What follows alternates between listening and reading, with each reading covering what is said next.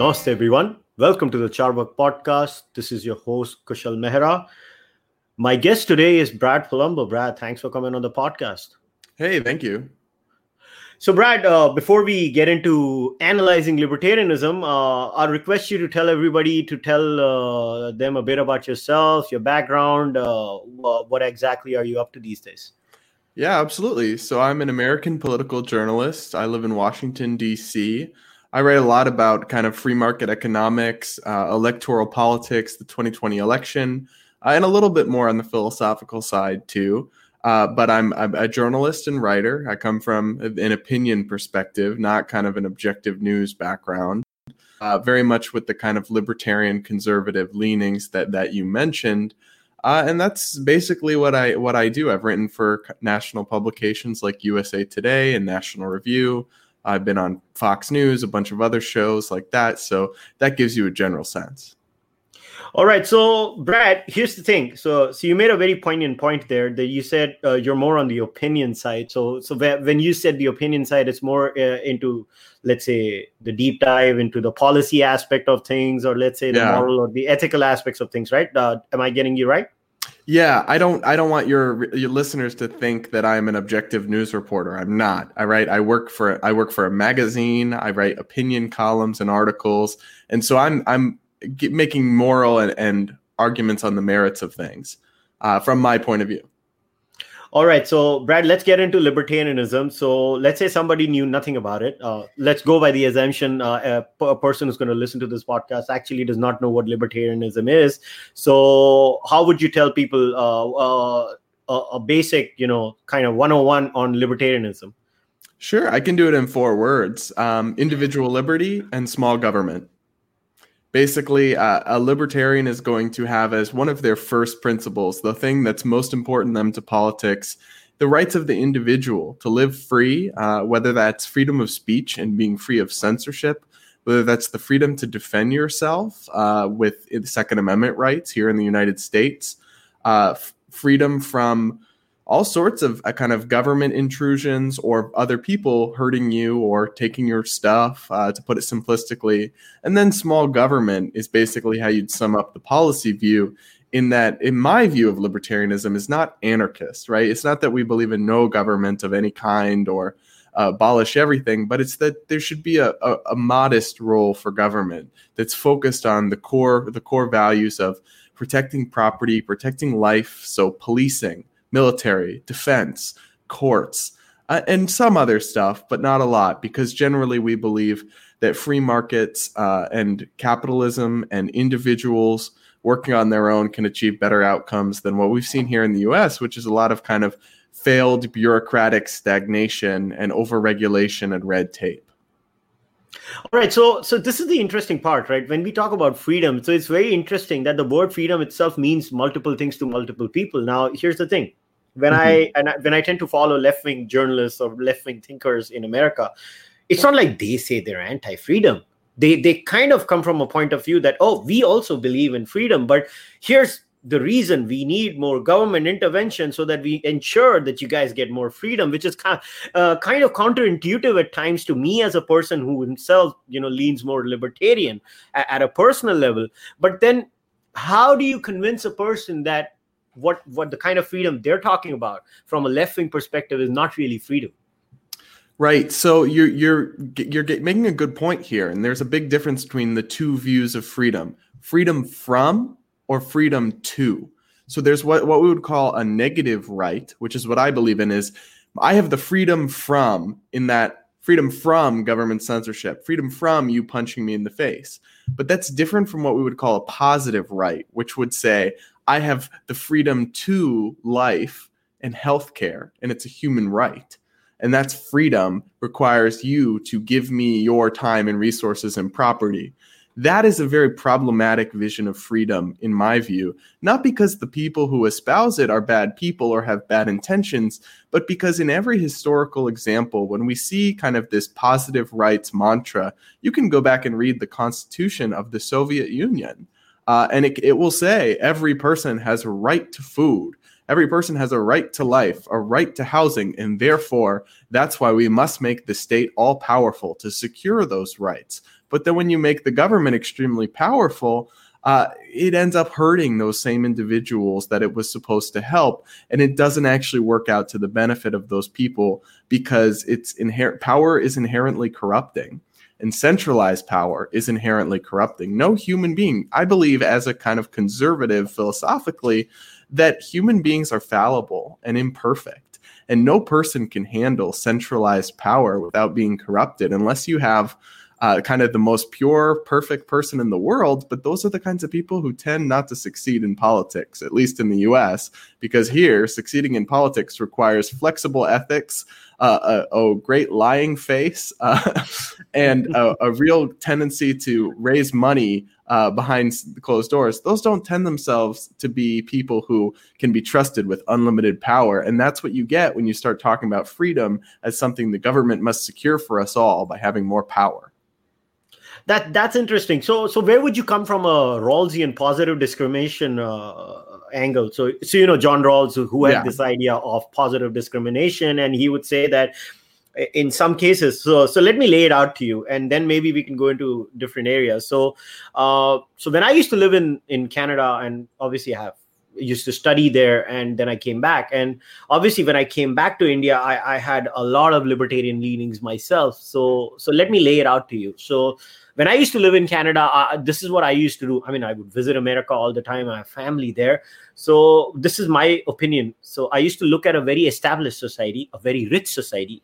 The average per capita income, if I know my numbers right, in America, I think it's around $60,000 or $65,000. Sounds about right. Yeah, in that range. Well, and then I come back to India, and when I came back to my country, I had all these ideas on, the government should just leave us alone, let people do, till the extent of being an anarcho-capitalist. I mean, till the extent of you're going and say, oh, why do we need the police too? Yeah, I mean, I was at that range. Obviously, I would call myself going through the wannabe phase where I just found, government to be useless in almost anything. And then I started living in my country in about 2010 when I got into activism of some sort in India, where, I started working on some issues, maybe going to rural India or maybe the slums in my city where I live in Mumbai. And I saw that, there's so much poverty in India, in a country like India, where the average income is like $2,300 to $2,500. And if the government or if the state, let's use the word the state, if the state does not interfere in many areas to lift these people up, and I'll bring in a specific example of what you guys call in America affirmative action, and what we call in a very different way. It doesn't exactly fit into something like affirmative action in America, but it's called reservations in India. So how it happens is, obviously India has a particular past, right? India had a past where Hindu society was divided into different castes, and historically the lower castes were, discriminated against vehemently. And it sent them back so far back financially, socially, in terms of their education levels, in terms of their confidence, in terms of, getting a basic foothold into society, that when India became a modern democratic republic, the then politicians came up with this idea of reservations, where basically they started with the idea of the people who were declared the untouchables at that time, according to the survey done by the Britishers, that X percentage of the population would get reservations, like fixed quotas. It's like a proper quota in government jobs or jobs are allocated by the state. Now, the libertarian would say that's wrong, right? A libertarian would say that's not the right way of dealing with things. But my experience of living in India, working actively, even with a member of parliament in India, and going around, I see just too many positive results for something like that. Now, I'm going to draw the parallel, and I know the first comeback would be, well, lower castes are like 70% in India, and African Americans are like 10 to 12% in India at max. Mm-hmm. But even if I said that, and if I correct the number, why would a program like affirmative action, and I know the American courts have actually struck down affirmative action pretty much, so I'm aware of that. But what I'm trying to understand is, why is there resistance to something like that? And what would be the libertarian critique of a policy like this, whether in India or in America?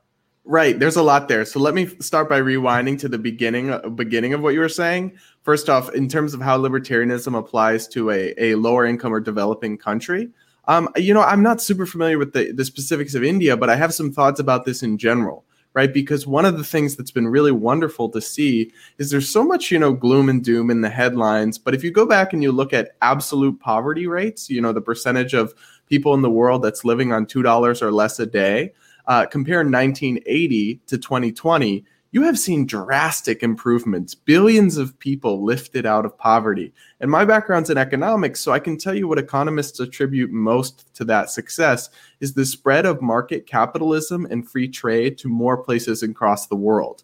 So we also have to think about the United States. You're absolutely right that the United States is a wealthy country, but it wasn't always. I mean, the United States is a relatively young country in the grand scheme of things.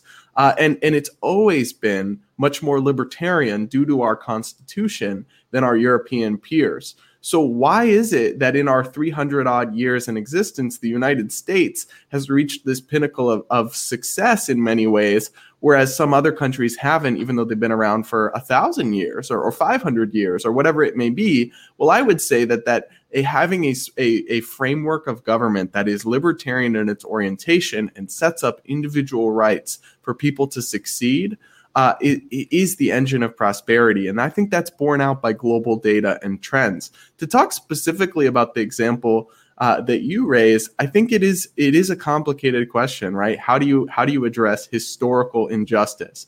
And what we have here in the United States is different from a caste system, but obviously we have an ugly legacy of slavery in this country and with African Americans. And the problem with, if you asked me today, do I support reparations? I would say no, for a few reasons.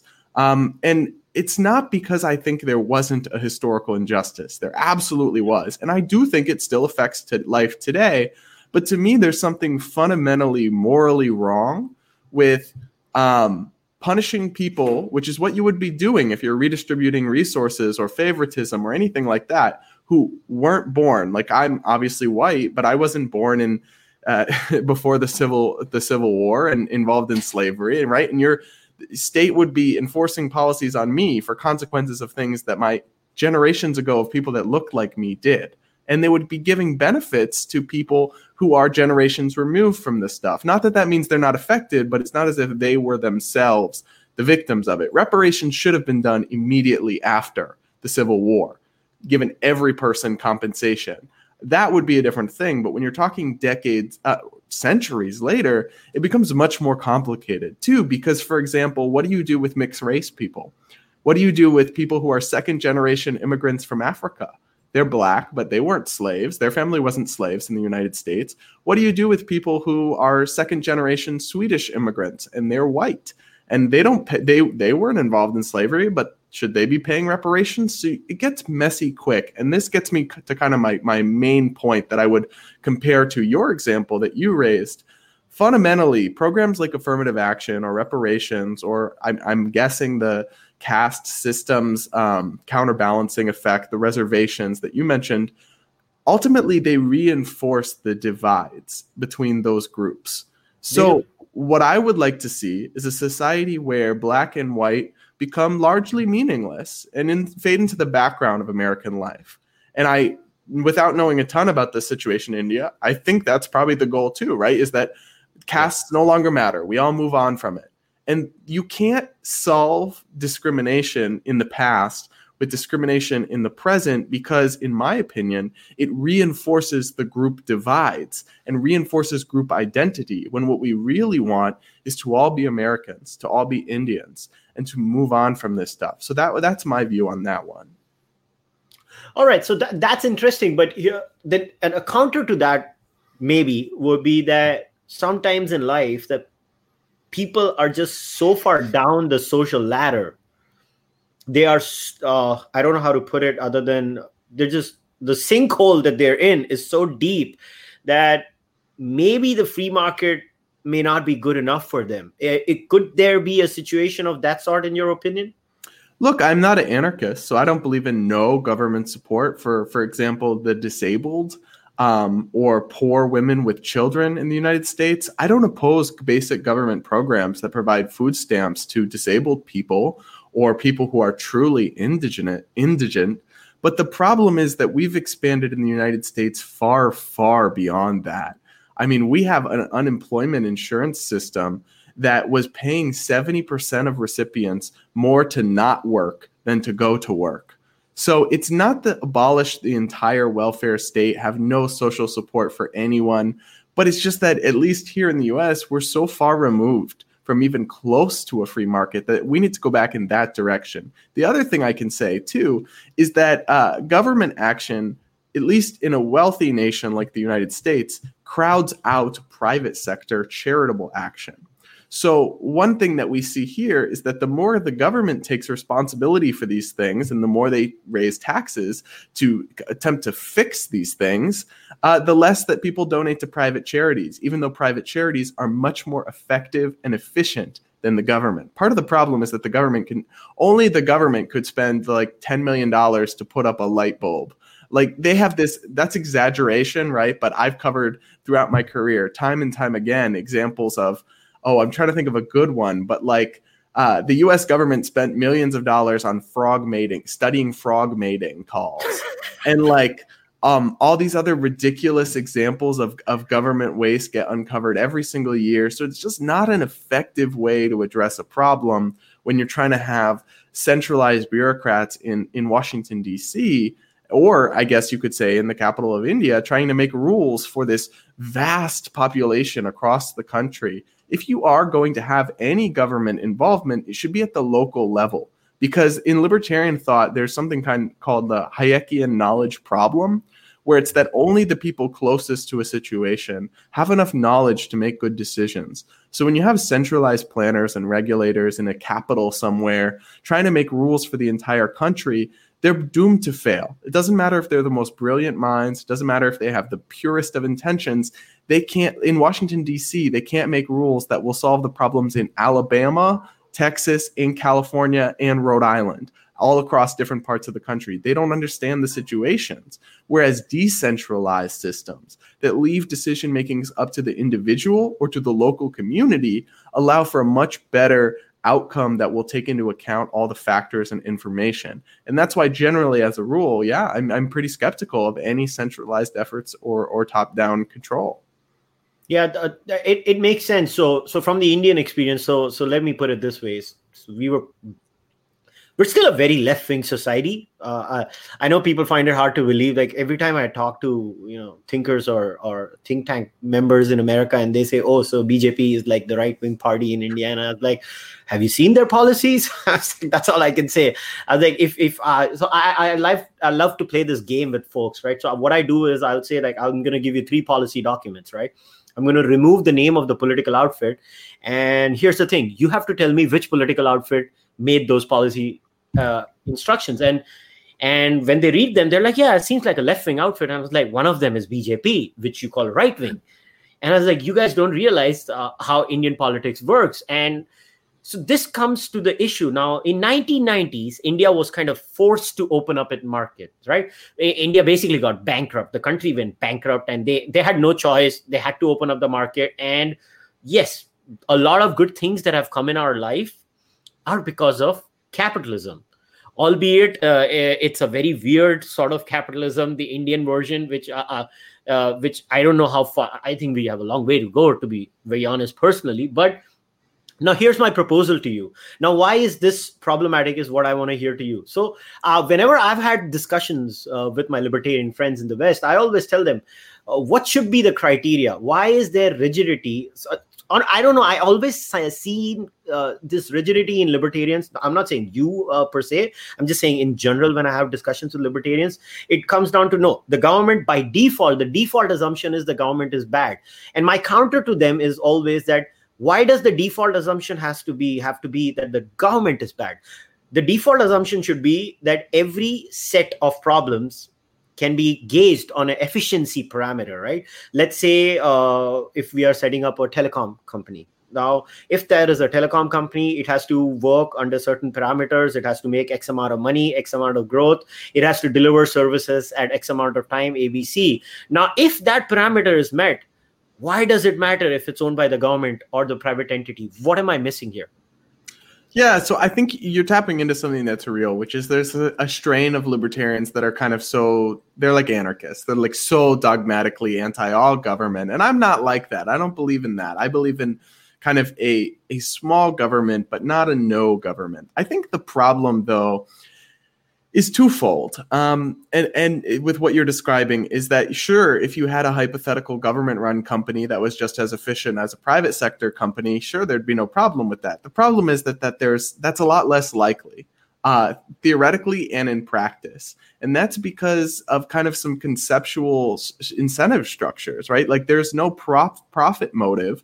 There is no efficiency driver in a government agency. I can tell you, I'm here in Washington, D.C. I know people that work in all our big bloated agencies, the Department of Education, the Department of Agriculture, the Environmental Protection Agency.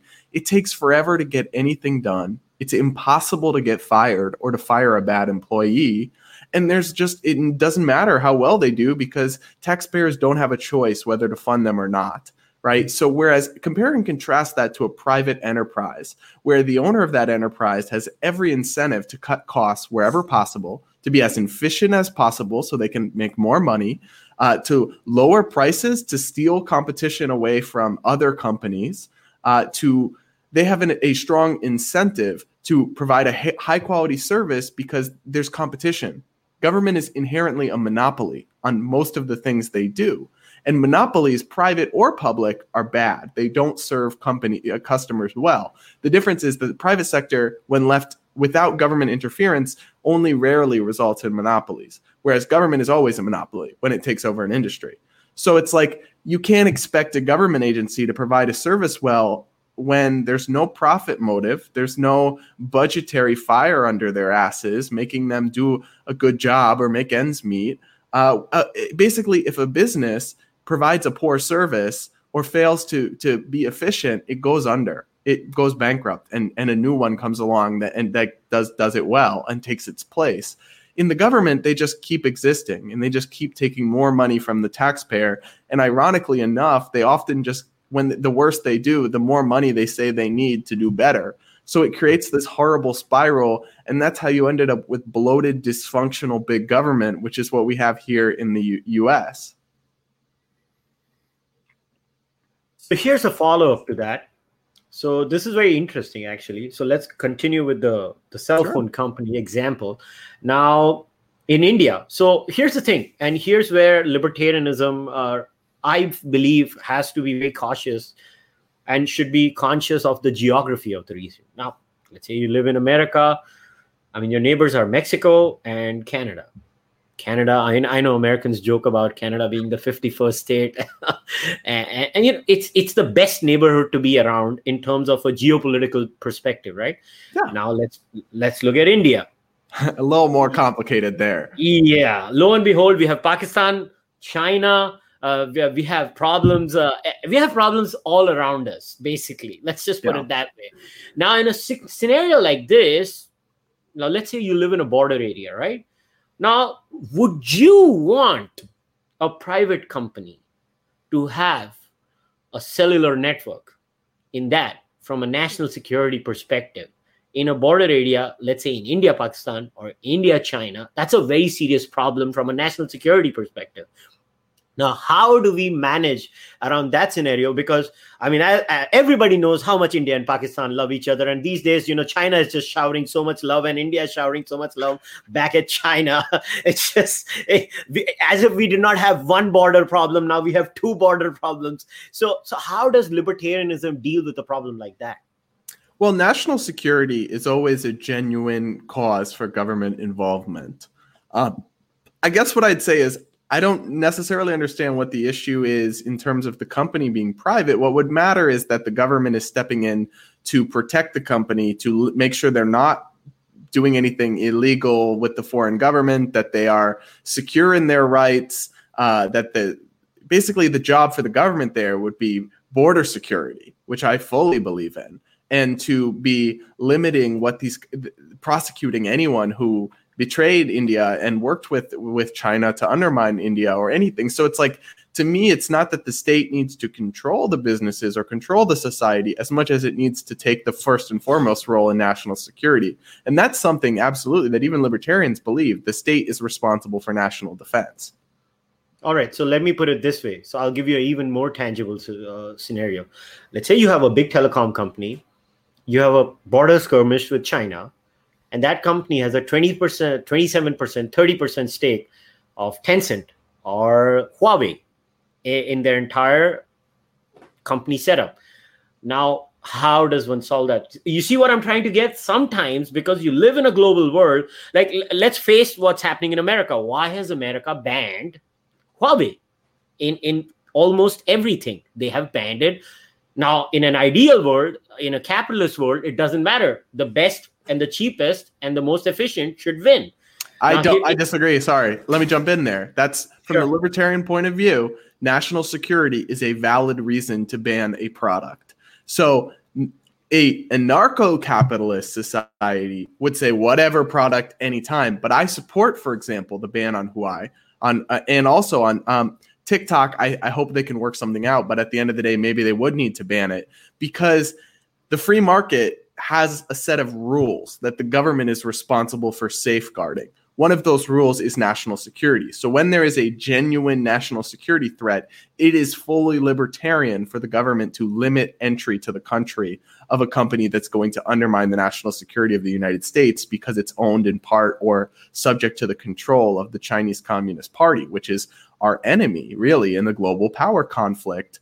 And so I think that's part of the point there. The problem is that oftentimes national security is used not just in valid examples like what you're pointing to, then they use it for everything. For example, President Trump has used national security to justify tariffs on all sorts of goods. And far beyond the kind of narrow actual national security threat, he calls them all national security and just uses trade war everywhere. And I don't support tariffs. They're anti-free market and anti-capitalist. They're a tax on consumers. And so the problem is not that there aren't valid instances where national security justifies intervention, but that politicians will start calling everything national security and they'll expand their power and get more involved in the economy. And that's a real problem for us, at least, in terms of our policy. And I imagine the same thing could happen in India. Yeah, and this is what I'm trying to get. And so that's why it should be on a case-by-case basis, right? Because there is an asymmetry somewhere, right? It's not like when we are analyzing things at a global perspective, like there is a clear-cut case for Huawei, right? There is a clear-cut case in the case of Huawei. Like you just admitted, you don't know, can TikTok be, like we banned TikTok in India. Not only TikTok, we have banned like 200 plus Chinese apps in India. Now, here's the thing. In an ideal world, they would be like, oh, why did you ban TikTok? It was so nice. A lot of people were, content creators and they were making money off TikTok. But then the counter argument to that would be so simple. What? It's just an app. Another company will come up and they'll take the space in the market. They could be from anywhere else in the world other than China. And we'll go back to status quo over a period of time. But the problem is it doesn't end there, right? And that's the fine line. How do we decide that line? And in that case, like I said, shouldn't efficiency be the only criteria then? I mean, I certainly think efficiency is an important criteria. And so is security, like you mentioned. How do we draw the line? It's a hard question. And that's no one's going to do it perfectly, especially politicians who are going to weigh mostly the political interests. One thing that I've really struggled with here in the US is that we have a valid national security threat from things like TikTok, but actual citizens, like I'm from the younger generation, they don't care. They don't care that China is combing through their data and could blackmail them with it or could use it to interfere in the elections. They're like, LOL, we just want TikTok. And so it is hard when you have the government. For example, the government can only do so much. For example, even if President Trump banned TikTok, most people would just get a VPN and use it. So most young people very easily. So it's a problem. And I'm sitting here not telling you I have a clear solution for it. But like how there are some serious problems with kind of international commerce when you have truly bad actors like the Chinese communist regime the way they engage in global commerce is a problem. But what I can say is that the answer doesn't have to always be more government. It can also be more capitalism and more free trade, because one of the best ways to decouple the US and China's economy would be to sign a bunch of free trade deals with India, with Vietnam, with other countries that can provide us with goods and services instead of China. If we eliminate tariffs and have a mutually beneficial economic relationship with other countries, then you can solve a little bit of this issue with over-reliance on China, given the regime's bad practices, without having to resort to things like tariffs or government restrictions that have real serious costs. So somebody might counter you, Brad, and say that, but wasn't that the plan with China in the first place? And we give them business, we give them trade, and the Chinese mend their ways. But hasn't America, by giving them trade, making them rich, actually created a monster, which is in a very weird way now a pain in the ass for the Americans? I mean, yes. If frankly, like one of the free trade doctrines was that free trade will promote democracy, will promote human rights, it will promote advanced societies. So by opening up with trade with China, we would make them better. But what I'll say is this: that has happened in many, many cases. China is a big exception. It hasn't worked out this time, and that's true. That just shows you that nothing is perfect, and no dogma can hold 100% correct all the time. I certainly acknowledge that. But the thing is, though, we have a lot of countries like India that are good countries that we have shared values with, that we should reward with better trade contracts and deals. And even the United Kingdom, we have a lot of shared values. They're a democratic society with human rights, yet we have a lot of trade barriers with them. We should sign a massive deal with them to open up trade. And so it's almost like we rewarded China in the hopes that they would improve their behavior while leaving on the books a lot of restrictions and anti-trade things with countries that already are on the right track. And so that's what doesn't make sense to me.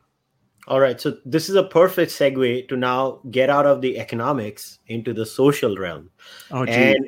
And so here's where, so when I listen to you, Brad, what I listen, the words coming out of your mouth, and in my head, it's going, so he's making a moral argument too, because what you're saying is you use the word shared values. Now, free market capitalism by itself is pretty much without models, right? It's pretty simple. There is a profit motive, the most efficient wins, and that's the end of the story as far as the economics is concerned. Well, it reflects the morals of the citizenry because they all vote in the marketplace with their business. Yeah, they do. Fair enough. I'll grant you that. But here's the thing. But when you go with a laissez-faire attitude, with a society that doesn't share your social values, and then you let them grow in a very weird way, you actually are incentivizing, in a very weird way, immorality. You're incentivizing, the growth of value structures.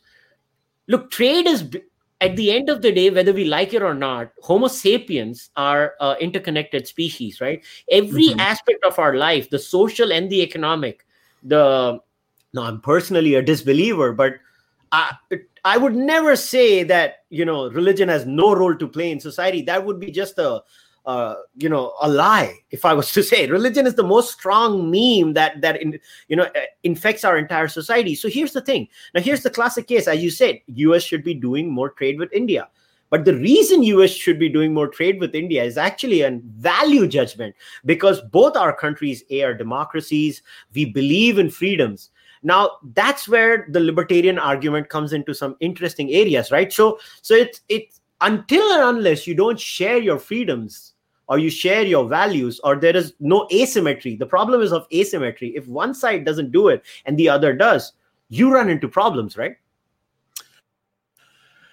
So, yes, sort of, but it's kind of a question of weighing your options. And so even if you have a country that's like, for example, Russia does not share our values, but should we still trade with Russia? I would say yes. And there's a few reasons why. So, I mean, we shouldn't trade with them if they're going to engage in specific trade practices that threaten national security, like we've talked about. But as general rule, We shouldn't embargo every country with bad values. We should still seek to have an exchange of goods and services. For one reason, I know that the thesis has kind of failed when it comes to free trade automatically making a society become more freer and more democratic. What it does do, though, is economic ties reduce the chance of war. That's just true. I mean, in the last 50 years, as global trade has spread and the world has become interconnected, we have seen fewer outright wars. And the United States, for example, is a lot less likely to end up in a war with China or Russia that would be disastrous for everyone involved when we have goods and services and people that do flow across the borders. The other thing, too, is that just because a country as a regime or as a government doesn't share our values, that doesn't mean that citizens don't. So, for example, the people of Hong Kong are subject to the Chinese regime's horrible values, but they share American values. So, to some extent, it can't be viewed as simple as does this country or does this country not, because certain areas or certain people. That's why I think even we should take immigrants from places like Hong Kong, even though China does not share our values. We should take immigrants from Russia if there are immigrants that would do well in our society and want a chance at freedom. Those things, to me, are good, even when there is asymmetrical values between a nation. Now, here's the other thing. I take your point about how you are in some way at helping advance a nation economically, therefore promoting their bad values. But to decouple with them, to put up trade barriers or to shut yourself off to them would be to sabotage your own economy, to make your own taxpayers pay more, to make them pay tariffs, to make your economy grow slower, to have your economy have fewer jobs. So the alternative involves sabotaging yourself. So if the choice is between economically connecting with China and helping them advance in their regime and its poor values, but also helping us advance in our regime that has good values, and our system growing, I think that's probably better than having both parties be worse off. So I guess your point is taken, but I'm not sure it fundamentally changes the game for me. Yeah, because I kind of get what you're coming from, because here's another example, America and Saudi Arabia. Now, we all know Saudi Arabia has some pretty bad social norms. I think women are allowed to drive now, or albeit with a male partner. I don't know. I'm not going to make a judgment on that because I'm not for sure. But yeah, apostasy and blasphemy are, death penalty. There is a death penalty in many of those countries, which would not fly in India or America. Although India has a blasphemy law, which I think is ridiculous. It's garbage in my opinion.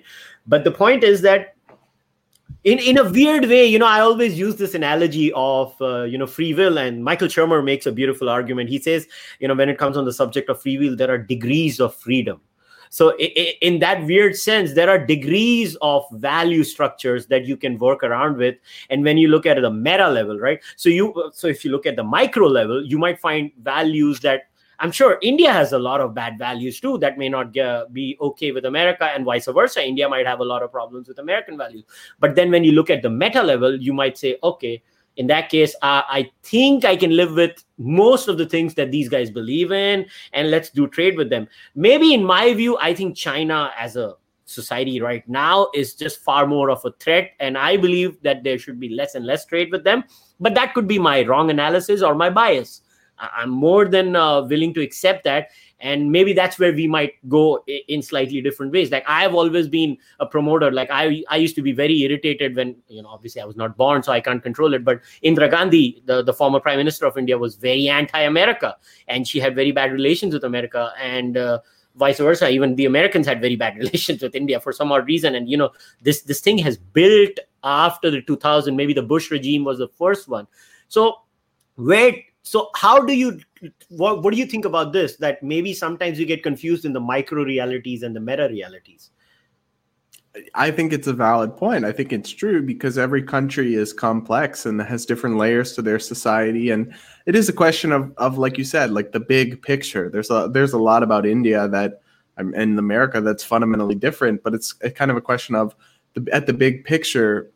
It's almost simplistic, but are they on the side for good or the side for evil? The side for like freedom or the side for statism and authoritarianism. And increasingly in global politics, people are going to have to pick one side. I'm glad you brought up Saudi Arabia because it's an interesting example. I find the social politics of Saudi Arabia abhorrent. Does that mean the U.S. should not trade with them? No. But here's one thing, for example. Why we arm them and give them weapons that are then used to kill civilians, I think is wrong. That's an example where even if there's a financial transaction to be made, the government should say morally, we're not going to be party to that, right? Because they're engaged in obviously conflict in Yemen and other places where they have killed civilians with U.S.-made weapons. And so even if there's a deal made or a transaction, we should sell them somewhere else, even if it means slightly less money for the morality of that. But at the same time, I don't see what would be served by saying we're not going to sell them Coca-Cola. I mean, I don't see how that would hurt our cause or our values to not do that. So it can also be a question of not, are we going to be party with this nation or not, but how are we going to be? In which sectors and which goods and which transactions? And so that's, for example, even with China. I mean, I don't think we should stop buying T-shirts from China. I think we should probably stop buying any technology or apps that they're going to use to spy on us. But that's what you mean. It's like you said, case by case. We're going to have to take that with our approach to worldwide economic engagement too. But I would hope that we could err on the side of interconnectedness and commerce and growth, and only on those cases where there's a true reason for moral or national security reasons to intervene. Only then should we put up barriers. Yeah, I agree with you. So I guess what you're saying is that a state's value structure and a private enterprise's value structure does not necessarily need to overlap every time. A private enterprise is a private enterprise. They should have the freedom to work with any country. I mean, a classic case I would be right now is the NBA. The NBA is probably outside of America. I think the biggest market for the NBA right now is China, right? And it's very interesting that LeBron James would not utter a word about China. And like, if you ask a question to LeBron about China, it's like, China what? China who? I don't know what China is, right? And that's a classic case of a private company putting their financial interests over moral interest. In this case, it's a very tangible example, but LeBron would maybe speak freely, as he should, about issues inside America. I think recently there was a case where the NBA, which is happening right now, and LeBron had said we should walk out, and maybe they actually cancel a couple of games, or because LeBron was pressurizing them, or maybe later on they cut some deal. They're like, okay, maybe 1 or 2 games, and then we go on. So these are the things, but I guess the NBA is justified. In my view, they are. I mean, people might call it hypocritical, but I think it's fine to be hypocritical because they're a private enterprise. What should not happen is the state, right? The state should not be hypocritical.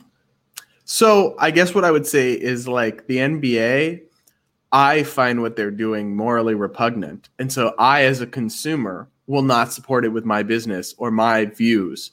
But I wouldn't say that I agree with you. They have the right to do it as a private enterprise. They have a right to care about their audience in China and to make money and work with them.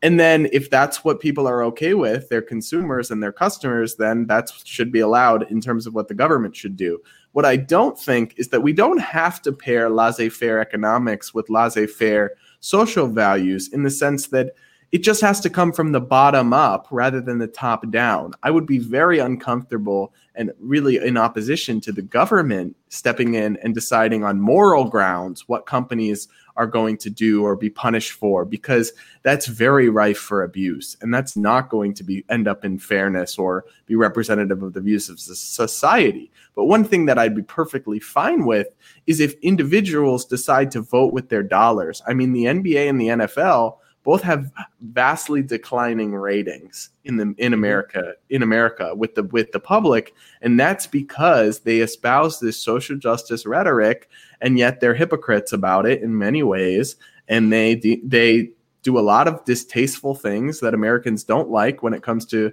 how they choose to protest police brutality. And I would never say the government should get involved and say, no, the NBA can't do that, or then the NFL can't do that.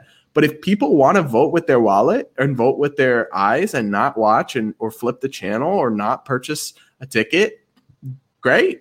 Don't reward their bad behavior. And that's how social change can happen in a way that's consistent with free market values. Whereas the government stepping in is just going to get messy fast. So yeah, so now to get into the social realm, so that's a very important distinction you make. So a libertarian can never be a moral relativist.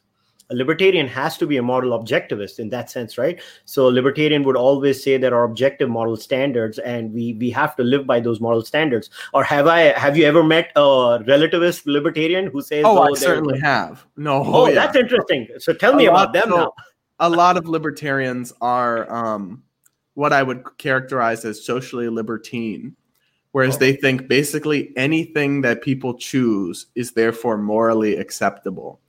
So I think, whereas I'm fundamentally different from that, I view two different categories. What is moral and what should be legal are two different categories, right? Because I think every individual, as long as they're not hurting anyone else, should have the right to decide for themselves what they view as moral and how they want to live their life.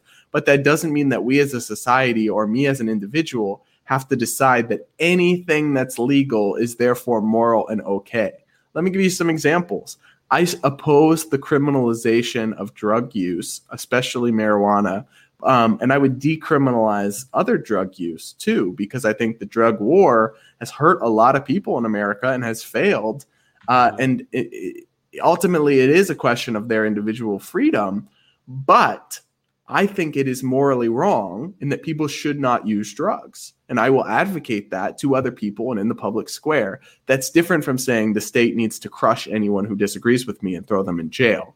And even I take the same view on something like prostitution.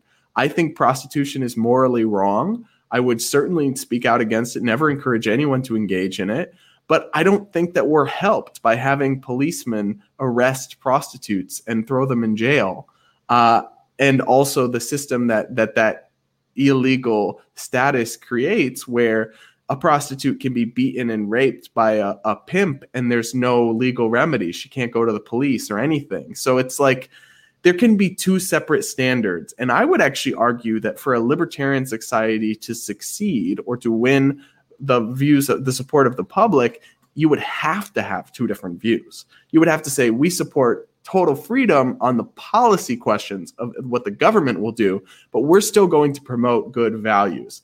I think it's interesting because the founding fathers of the U.S. Constitution actually regularly said something like this, like these laws we're creating will only work for a moral people, right? And that's because the law can't force people to be moral. The law can allow people to be free, and then it's up to them to go live morally, and we can all play a part in that. Yeah. Don't you think it's a fundamental assumption when people who believe in more freedom, which are people like you or I, is that we believe in the better angels of our nature. We believe that overall human beings are maybe, on an average, far better than we give them credit for. And the authoritarian tendency stems from the very weird tendency to say that, human beings are fundamentally bad and they need to be controlled. And anybody who thinks human beings are fundamentally bad then what do you do? I mean, if you're fundamentally bad, the only way is you either form big religious organization that tries to control you, or the big government then tries to control you. Do you think at the moral level there is this fundamental differentiation in assumptions there? I think there's something to that. I also think that there is another category, which is, I think people, if left to their own devices, it's kind of the idea of the invisible hand. When everybody goes around about their own individual good on their own, that leads to a collective good that is representative of the actual people. I actually think not that people are inherently bad, but that people in power are inherently bad. I think power corrupts people. And that's why I support small government, is that I think people are good, but people, when put into positions of authority and power over others unchecked, are naturally corrupted by that, because it is a toxifying influence. And that's why you've seen time and time again, it doesn't matter whether it's a Democrat or a Republican or a liberal or a conservative, corruption, abuse, and fraud in the government. And I know that India has seen much of the same, right? Absolutely. So that's why I think people left to their own devices won't always pursue morally just ends, but I think they'll get us there a lot quicker than authoritarian or centrally controlling leaders who have this corrupting influence of power. Even if they start with the best of intentions, I mean, that's not going to last very long when they're dictating the whims of people. That's just not how man was meant to live, in my view. So what would be, at a social and a moral realm, would be the differentiating factors, say, between a libertarian and a Republican Party supporter? Well, Republican is kind of a big, meaningless tent word at this point. There's a lot of different factions of Republicans. There's a faction of Republicans who are more libertarian leaning, and that's kind of where I would place myself. But there are some Republicans who want to impose morality onto others, kind of traditional social conservatives who want to use the state to promote their idea of morality onto others. And that is a version of republicanism, whether it is moral or religious values, that is anathema to kind of a libertarian republicanism. And that could be represented by the difference between Senator Rand Paul, a libertarian Republican who wants to live and let live, and someone like Senator Josh Hawley, a authoritarian Republican who wants to use the state to promote Christian morality. Though that's a big difference. And so it's not a Republican distinction so much because the Republican Party is a huge tent that has a bunch of factions and a wide range of ideologies at this point. It's a question of the underlying ideology of some conservatives versus some more libertarian Republicans. And it's one that the American right is actually fighting it out over. In the intellectual and academic and media circles, there's been a long debate over what the future of conservatism in America should be. And the two main schools of thought are what you would call classically liberal or small L libertarian conservatives versus kind of what you would call nationalist conservatives, who that has historically not been where the U.S. is at in its conservative movement, but that's what they have in kind of a European, or I guess even in India, actually, where the right-wing party is a big government party, but it wants to use the government for different things. Yeah. That is not traditional American conservatism, and that's not what I believe in. But it is what a faction wants to take the direction of the movement in. Yet on the other hand, you have kind of, and that's the line I would, if you want to use the state for your own ends that are just not the same ends as progressives, or do you want a free society with a small and limited government that lets individuals live according to their own beliefs and desires? That's the dividing line, in my opinion, between a kind of statist conservative and a libertarian conservative or Republican. So would you say Trumpism is in a very, very weird way, a deviation from the classical liberal libertarian mindset? Yes, but not a complete deviation either. He's kind of in the middle of those two schools because he's not really, whatever you think about Donald Trump, he's not someone who is super ideological and philosophical. He's kind of like a hammer that goes in a bunch of different directions. So on some things, he's more libertarian. For example, he's fine with gay people and gay rights and doesn't care. Yeah. And on other things, he's not libertarian. He hates trade and wants to close our borders. Yet on other things, he's libertarian. He wants to cut taxes and deregulate the economy. But yet he also thinks that the government should really intervene into the tech sector. So Trump is kind of an enigma, and he kind of is in the middle of these two factions. And both of them try to claim him as theirs because he's so popular with the Republican base. But in reality, I think he's not really in either camp. He's his own thing. Yeah. But do you think Trumpism is a threat to, small c conservatism or, let's say, libertarianism in a weird way at an ideological level? On some issues, yes. On other issues, no. That's a fair assessment, I would say.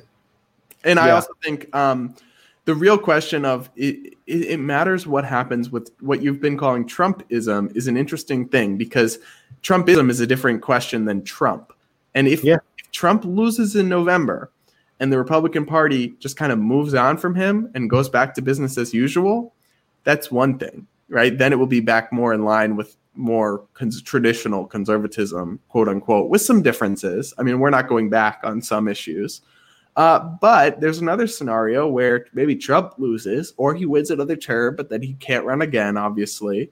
And a new Trumpy figure with his same views takes his place, Donald Trump Jr., might run for president, or somebody like that, and or maybe Fox News host Tucker Carlson could run, and they're the Trumpist ideologue. That kind of if it became a long-term ideological movement and it kept moving in the direction of nationalism and populism and away from traditional small c conservatism and limited government, that could become an issue. Yeah, a serious threat. But I don't know that is what's going to happen. I don't know that it is at all. Yeah, you got in Tucker Carlson. I was surprised of the kind of support he has for a universal basic income, which was very interesting, albeit, even who's the guy? I keep forgetting his name, the kind of godfather of conservative thoughts. And I always forget his name. Is it Milton Friedman? Yeah, Milton Friedman was also kind of in favor of some sort of a universal basic income. Yes. But Tucker's move to, being against automation and being against he's pro big government. Yeah, it's very interesting. I was personally surprised at the move. So one last question, and then I'll maybe take a few questions from the live audience because they're fascinated by libertarianism. So abortion is an issue where, I'll give you my stand on abortion. And I think my stand is pretty much, I'm very comfortable with the laws that we have in India. I think in India, we have now amended the law. Again, people don't realize they call this party right wing. And, they basically amended a law that increased the abortion limit by 2 weeks. So so much for right wing in India. My thought is always clear. I believe a woman should have the right to get a legal abortion. So in India, how the law is, I think there are 2 or 3 doctors that need to be consulted, and after those 2-3 consultations and after a degree of ebbs and flows, you basically decide whether an abortion can happen or not.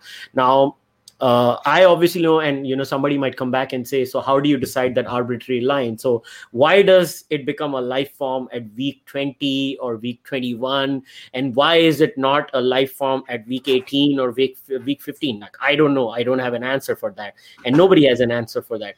But I think one place where I've always found slight disagreements between what are basically libertarians and even conservatives with libertarian leanings has always been on the issue of abortion. So how do they solve that issue? Yeah, it's a question that splits libertarians. And one thing that, if you're a libertarian conservative like me, I'm pro-life. I don't believe in, I'm not saying all abortion ban, but definitely strong limitations on it, far less than we have now. Because it's a question of, libertarians generally think of things in terms of this non-aggression principle, right? Like, my right to swing my fist ends where your face begins. And I think a woman should have complete control over her own autonomy in terms of choosing whether to have sex. Absolutely, that's her right. And anyone who infringes that should be prosecuted under the law. They should have full autonomy when it comes to using birth control, or when it comes to using condoms or birth control or anything else. Totally should be up to them. And then in terms of abortion, though, it's a different question because it no longer just involves their individual rights. I believe, and this is a debated question that speaks to deeper values and a broader debate, that an advanced fetus is a human life. And then there's another party's rights involved. So it becomes a matter of your right to swing your fist ends where my face begins, because there's another party involved. And that's why I don't personally view abortion as an individual liberty, because it involves violating the rights of another human life. Some libertarians disagree, and that's an intra-libertarian debate. On the libertarian Republican or libertarian conservative side, where I am, it is a strong consensus in a pro-life position. All right, fair enough. So now let's go to the live viewers' questions. So Sure. So the first question is how libertarianism policy would work during the bust of an economy, like let's say in a boom and bust cycle. Is it more Hayek than Keynes? How will it work during a recession? The perfect time to ask this question. It's an amazing time to ask this question. One thing that I say is the idea of a Keynesian response to a recession where you're going to run up huge debts and you're going to have the government get you out of the crisis. I'm very skeptical of it. I can also say it has not worked in many cases historically in the United States. After the 2008 recession, we had a massive government response, yet it was the slowest economic recovery in American history until President Trump took over. So it really did not respond well to a quick turnaround or to a strong turnaround, because the question is not like, should the government do something during a recession? Yes, it should do some things, but if it's just going to spend trillions of dollars, that money has to come from somewhere. So every dollar that the government is spending is a dollar that taxpayers aren't spending in the private sector, that private businesses can't borrow from the pool of available loan money. So there's no such thing as like free lunch or free intervention into the economy. So anything the government is doing with resources to kind of stimulate the economy is taking resources away from somewhere else, where I believe, and most libertarians or free market people would believe, that a business or a family is going to spend their money better than Washington, D.C. will spend it. And a lot of the Keynesian kind of response that we see ends up going to big bailouts for corporations, or it ends up going to waste and fraud and abuse. So I'm very skeptical of those programs. There are other things, though, that the government could do in a recession to loosen up the economy and get it going, like tax cuts, like trade deals, like deregulation. Lots of ways they could kickstart things. And you know what? There's some role for government. It's not they should do nothing, but whether they should launch sweeping interventions, no, I think they shouldn't. And I think even the coronavirus experiment and the monumental failure of the trillions in dollars that they sent shooting out the door, and they ended up sending checks to dead people and making welfare pay more than work for 70% of recipients. They shot the economy in the foot in a lot of ways with their big effort to help. And now young people like me are going to be on the hook for trillions of dollars more in debt. So maybe we would have been better off if we took a more Hayekian approach to this economic downturn, because we've sure been doing the Keynes thing, and I don't think it's working. Mm-hmm. So here's the thing. So a lot of my viewers are basically, folks living in India. So a lot of the questions that you're going to get are from a very Indian perspective. So I guess you're going to enjoy it too, because it gives you a new way of looking at things. So somebody has asked, right, should there be a free minimum food, school education, and a basic physician access for everyone, rich or poor? So let me explain to you why a lot of people are going to ask you this question who are watching this live, because they've seen a lot of poverty in India. And it stems from their social reality, where when we walk out on the street, Brad, we see poor people all the time. And it has kind of made us numb to the extent that sometimes we just pass by and we don't feel anything. And it breaks my heart as I say that. But the point is that there's so much poverty. And yes, India is becoming better every day. Thousands of people are coming out of poverty every day. But the point is still, we are 1.3 billion. So in a country like India, what would a libertarian say? Should we give these basic facilities to its citizenry? What do you think? So I guess the kind of free market school of thought is that we need to give people a hand up, not a hand out. And so there's a big difference between a kind of temporary programs for people on hard by times that involve work requirements and job training than a perpetual welfare state where anyone can just collect government checks, collect free food, collect free housing, collect free cell phones, even into just perpetuity. And that's what we have in the United States. I can't speak to the specifics of the Indian system, but if you're asking me, should there be food stamps programs for people who can't afford to eat? Yes, there should also be private charity. And when you have a huge government, there's far less of that. What there shouldn't be is a built-in, we also have to talk about two different groups of people. One group of people is kind of what you would call the indigent, right? Handicapped people, people who cannot work. Then there's another group of people that could be self-sufficient. And with that group of people, the government needs to focus on getting them a job, getting them education, getting them to support themselves. There is that other small group of people, right, where you can make the case there should be some perpetual government programs to take care of them. It's a very small group of people, right? I don't think a truly disabled person, I'm okay with the government funding healthcare for people who are truly disabled and will never be able to provide for themselves. That's very different from give everyone healthcare and then just have a massive government program that then people don't have to work, they don't have to take care of themselves. So it's a big question, and but those are the kind of lines of demarcation that I would flesh out. Yeah, but what about people who are like literally below poverty line? Well, the poverty line here in India are very different. So the Oh yeah, poverty line, in India it's like $1. right? So it's kind of a different situation here, where the poverty line is $13,000, I believe. Oh, So if you're below, it's not really a comparable situation. yeah.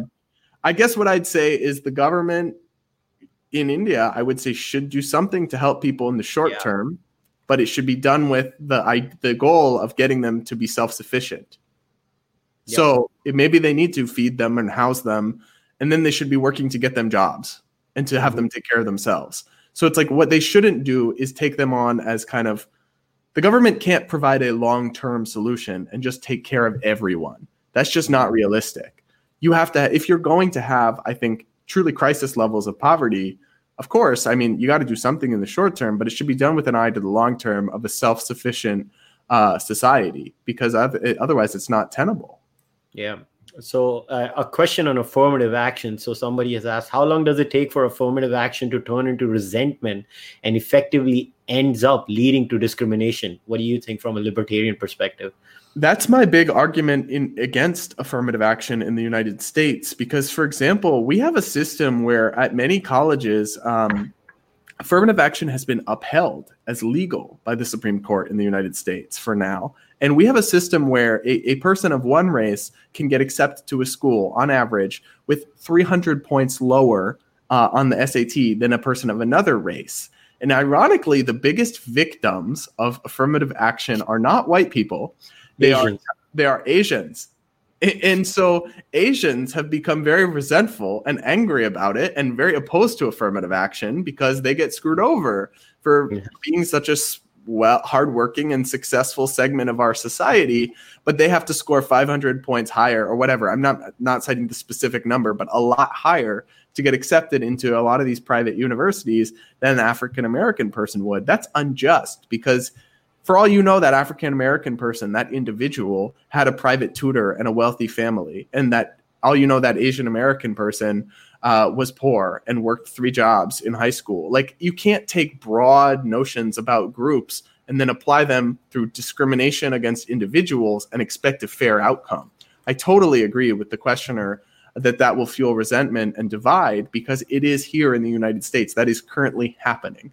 And that's why what we need, especially from the government and especially in society at large, is a race-neutral society that treats everyone with equal dignity and respect. And then in the long run, discrepancies will even out. Yeah, it's very interesting that I was reading somewhere, and I think it was Harvard, if I remember correctly, where they actually made like pretty racist comments like, oh, they have personality issues, Asians in general. I was like, what? You basically made a sweeping statement about all Asians now? Personality issues? I mean, is that your idea? Because they had to come up with some imaginary criteria, and they're like, okay, in this Oppression Olympics worldview, we're going to put you in the bad personality area. And I was like, that's like the stereotype, Asians are bad drivers. Okay, there you go. I would honestly prefer... they should almost have applications where they don't even know the race of the person they're reviewing. Mm-hmm. Yeah. And maybe in an ideal world it would happen, but not in the Oppression Olympics worldview. I agree. But that's part of the problem with, I'm very against kind of the woke left-wing identity politics. I think it's corrosive. I don't think it foments progress. I think it foments divide. So I agree with that question. Yeah, so it's like religion making a comeback, albeit this time religion has no option of redemption. That's all it is. That's a lot more cult-like too. Yeah, it's like a cult. So somebody has asked, what are your opinions about private militaries or private intelligence companies? Obviously, you're not anarcho, right? So no. You would say, so you would say no. I would say no to private militaries. That's the government's job, is to have a strong defense. The problem is that our government in the U.S. doesn't do defense; it does offense. So we're invaded, we have troops in, dozens of countries. We've started all these wars.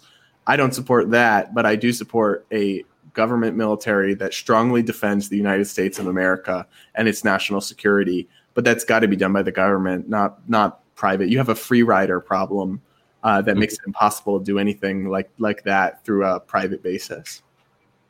So 2 questions, and I think they're interrelated, so I'm going to ask them together. So somebody has written, the government should not interfere, but what if radical organizations spread illiberal ideas in the society to influence people and then say that's what people want? Now I'm going to put it across to you in a very tangible way.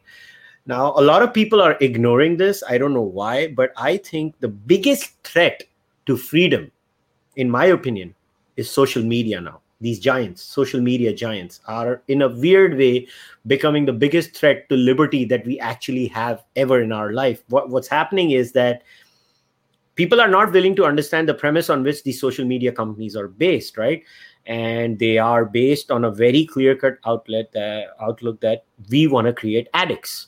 Now, when I consume alcohol or when I consume cigarettes, at least I get a statutory warning, right? That alcohol beyond a certain level is it's very harmful for me. Or I don't know about America, but I remember in Canada and in India, whenever you buy a cigarette packet, it has those ugly looking pictures of your lungs out there telling you that, oh my God, it's a bad thing. But with social media, there is no statutory warning. They basically are, premised on the function of creating addicts. Now, in a situation like this, what if these social media companies push you to certain ideologies? Let's take the ideology of social justice.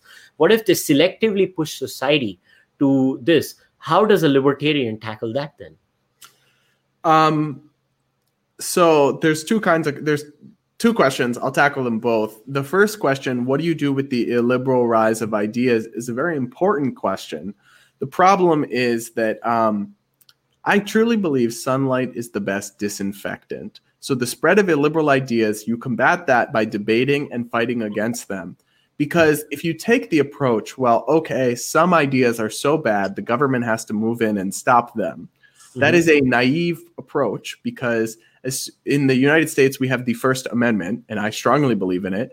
And that's because if I take that approach to stop communists, and I think communism is a terrible idea, or to stop Marxists or something like that, well, I'm not going to be in power forever.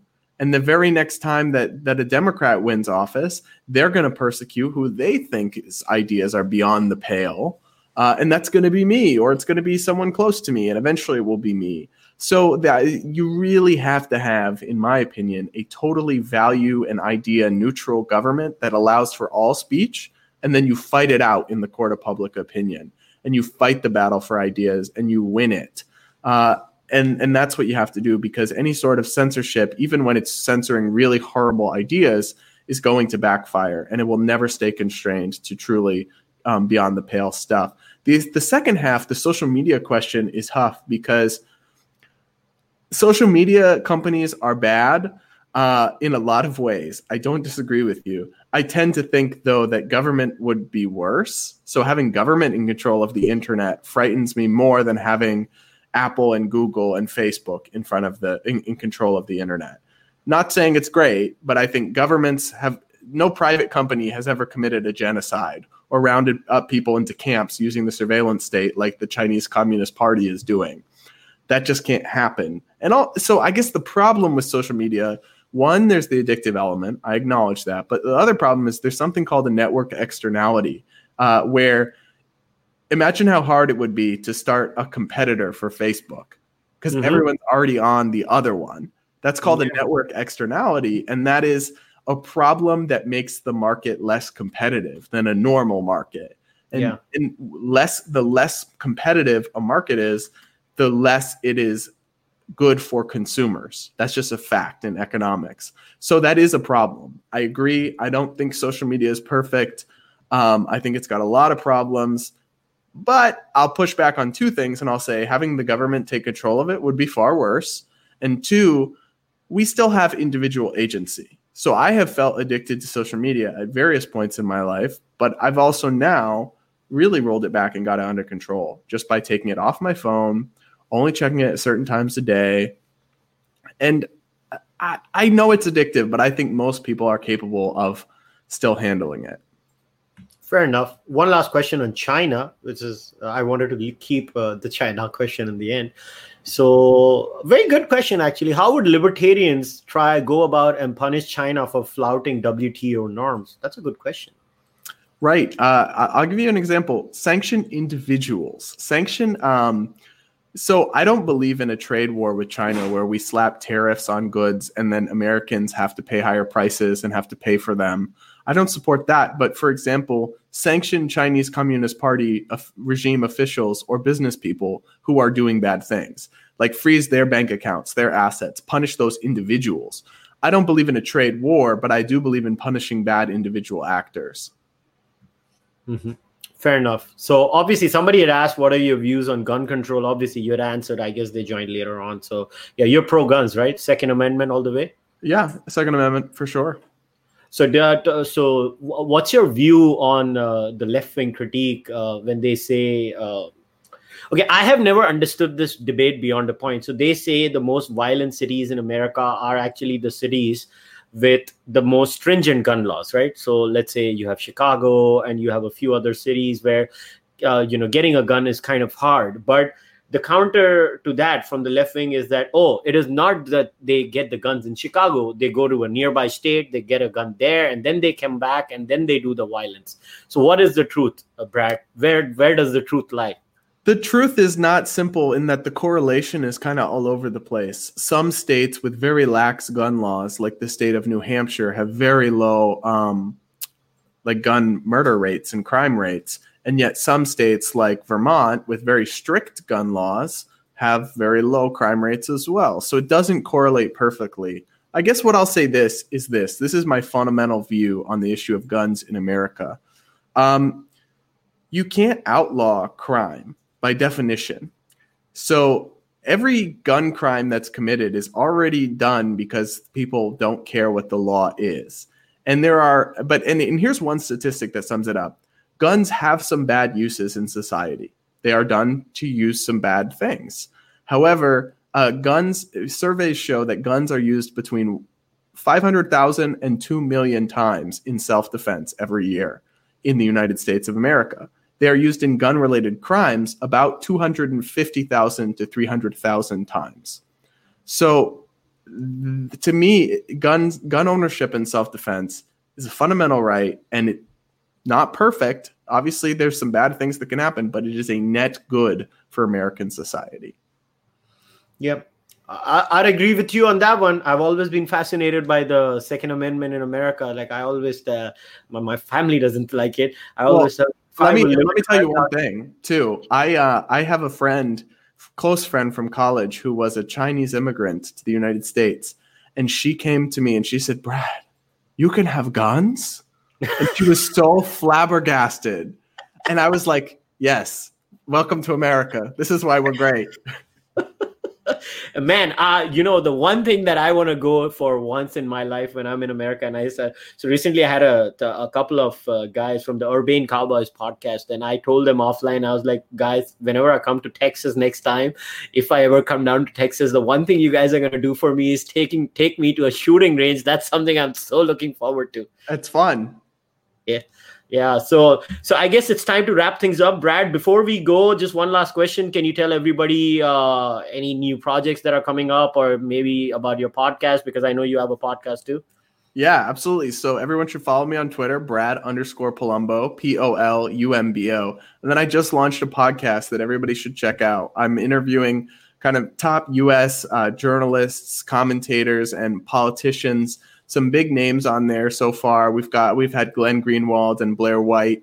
We're going to have some senators coming up soon that I'll be announcing. So that's the Breaking Boundaries podcast with Brad Polumbo on iTunes, Spotify, and YouTube. So you can search that and subscribe and definitely check it out. And thank you for having me. I really appreciated it. Pleasure was mine. All right, guys. So I've left the link to Brad's podcast in the description of the video. And if you're listening to this later on the audio medium, you're going to find it in the description on SoundCloud, Spotify. Please subscribe to his podcast. Brad's an interesting thinker. I've heard a couple of his discussions. They're really nice. You should follow him on Twitter. And on that note, I'll take your leave. So if you like what I'm doing over here, please subscribe, share, leave your comments in the comments section. If you want to support the podcast, you can go on YouTube, become a member, or you can go on Patreon and join the Patreon subscription. Until then, I'll see you guys next time. Namaste. Take care. Goodbye. Thanks.